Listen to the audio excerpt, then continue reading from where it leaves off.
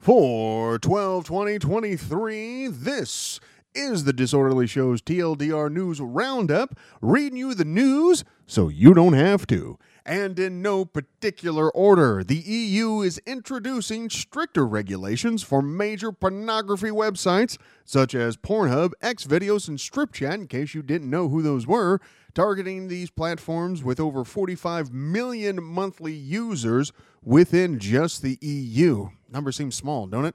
These measures aim to enhance content moderation and age verification processes to ensure safer online environments. Non-compliance with these regulations could lead to significant penalties, including fines up to 6% of the company's global turnover. Now, that's actually great to see that the fine's actually going to be a percentage instead of just a flat fee, which means that no matter how much money the company makes, that percentage is going to grow with them instead of just a flat fee where at some point the company's just going to easily be able to afford it, kind of like a rich person getting a speeding ticket. They can afford the speeding ticket, whereas somebody else who delivers pizzas can't. So, great to see that. The EU Commission will oversee the enforcement of these new rules, focusing on the eradication of illegal content, including child abuse material and deepfake pornography, to protect users and uphold digital safety standards. Animal shelters across the U.S. are facing a severe overcrowding crisis, largely driven by the rising cost of living and associated economic factors. Higher expenses related to pet care, coupled with growing housing insecurity, evictions, and pet ownership restrictions, are leading to an influx of animals in shelters. In response, shelters and animal advocates are adopting various strategies to manage this growing population problem. These include expanding foster care programs, setting up pet food pantries, and organizing adoption events. Still in the U.S., there is a growing movement to embrace the indigenous translations on signs, a step aimed at promoting native languages and raising awareness about the history and presence of Native American communities. This initiative also touches on broader issues like land rights and discrimination. States like Wisconsin and Minnesota have begun installing dual language signs in collaboration with Native nations, and the University of Maine has introduced similar signage around its campus, accompanied by a language pronunciation guide. However, in New Zealand, similar efforts to provide dual language signs have met resistance from conservative groups who argue that these could potentially confuse or distract drivers. Well, go with the one that you can understand. Michael Rhines, I hope I pronounced that right, who spent 37 years in prison for a murder conviction from the 80s, has been released following the overturning of his conviction. His daughter, Michelle Miller, has expressed profound joy at having her father out of prison for the first time in her life, and what a time to be let out just before Christmas. What a gift. The decision to release Rhines came after a reevaluation of the case revealed that the evidence against him was notably weak, lacking DNA, fingerprints, or witness testimony directly linking him to the crime scene. And I'm sitting here thinking, how did he get convicted if none of those things were there? The Fifth U.S. Circuit Court of Appeals has issued a temporary injunction preventing the Biden administration from removing razor wire fencing along the Texas-Mexico border. The decision follows a lawsuit filed by the state of Texas, which argues that the removal of the fencing is illegal. The court's ruling stipulates that the fence can only be removed in case of medical emergencies until a final decision is made by the appellate court. This razor wire fencing was initially installed as part of Texas Governor Greg Abbott's border security initiative, Operation Lone Star, intended to discourage illegal border crossings. However, the presence of this fencing has led to injuries among migrants, including children, highlighting the contentious and dangerous nature of such border security measures. A Japanese court has ordered the governor of Okinawa to approve a revised plan for landfill work necessary for the relocation of a U.S. military base, a decision that comes amid strong opposition from local residents.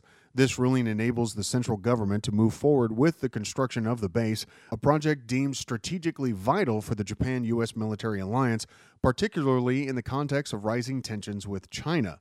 Japan's efforts to bolster its military presence in the region are also a part of this initiative. The new site is set to become a key facility for the Marine Corps and will host MV-22 Osprey aircraft. Although the governor of Okinawa retains the option to appeal this decision as it stands, the local government lacks the authority to stop the ongoing construction work. The Republican prosecutor in Sheboygan County is challenging a recent ruling that interpreted an 1849 Wisconsin abortion law advocating for a near-total ban on the procedure.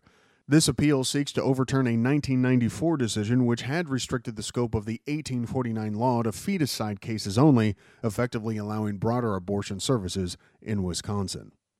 The New York City Council has approved a bill that effectively bans the use of solitary confinement in city jails, restricting the use of isolation to a maximum of 4 hours for inmates deemed in immediate risk of violence. This legislation has encountered opposition from the Correction Officers Benevolent Association and some conservative city council members who contend that the ban could lead to increased dangers within the jails. The move to end solitary confinement comes amidst growing concerns about its detrimental effects, which include a heightened risk of suicide, violence, and addiction, as well as exacerbating mental health issues that can impede successful reintegration into society. Ahead of the 2024 U.S. presidential election, Alphabet's Google has announced plans to limit election-related queries for its chatbot Bard and its search generative experience to curb misinformation risks. Similarly, Meta, the parent company of Facebook, is implementing restrictions on political campaigns and advertisers from using its generative AI advertising products. Additionally, Meta will mandate the disclosure of AI use in political ads on its platforms, Facebook and Instagram.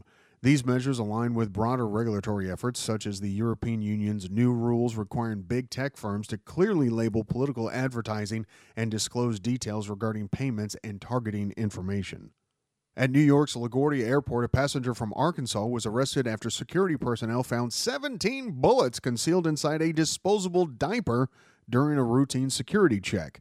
In a recent instance, TSA officers discovered a loaded gun and additional bullets hidden inside Nike sneakers.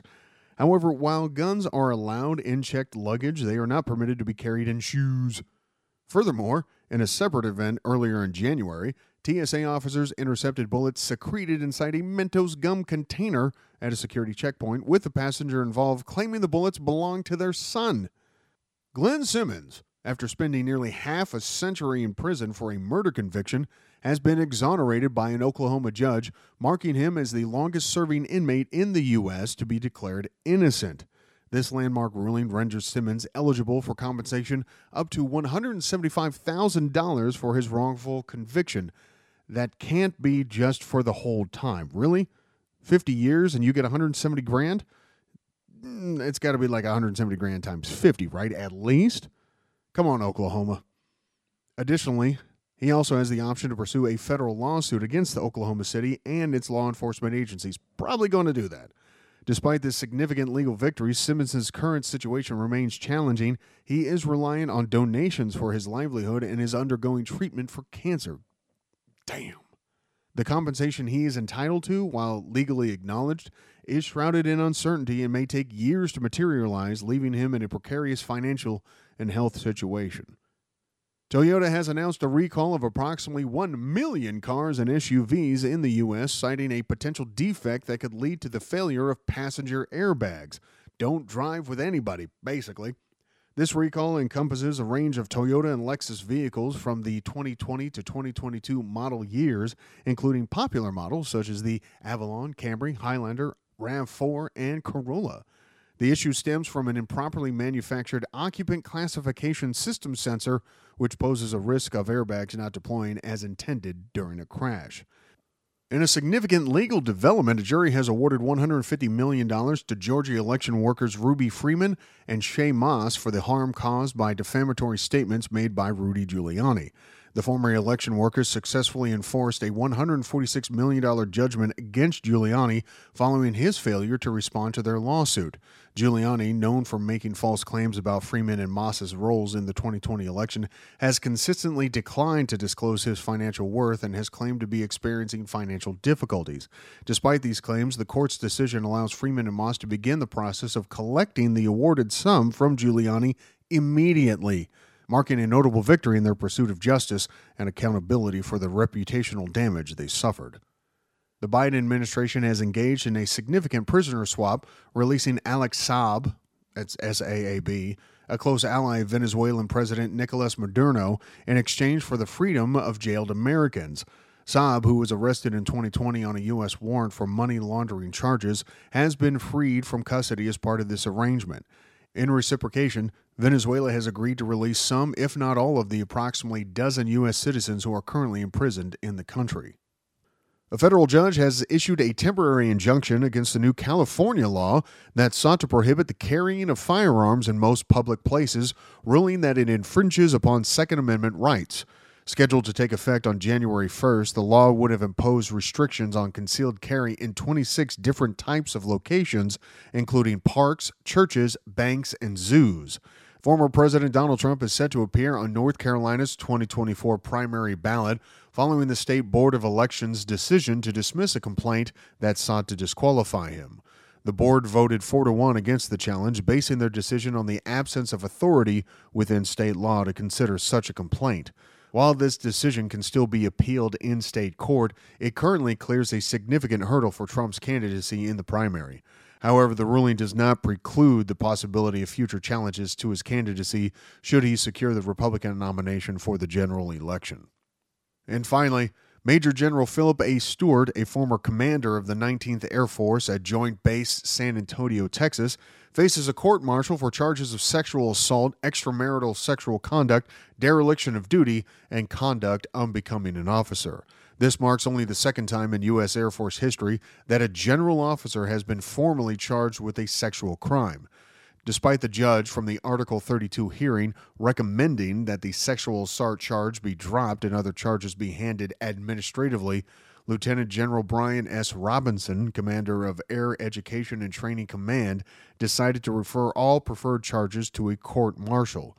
The allegations against Stewart include unprofessional conduct, assuming control of an aircraft after consuming alcohol, and engaging in a non-consensual sexual act near Alturas Air Force Base, Oklahoma. The decision for a court-martial comes despite Stewart's lawyers' claims of a usual practice of following the Article 32 officer's recommendations.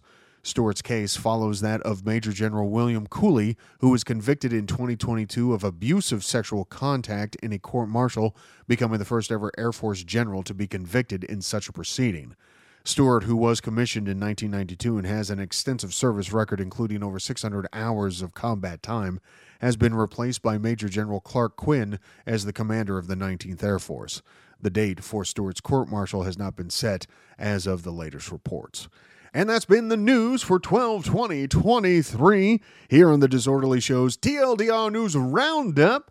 Be sure to listen tomorrow for more updates and newsworthy things so that you can be smarter.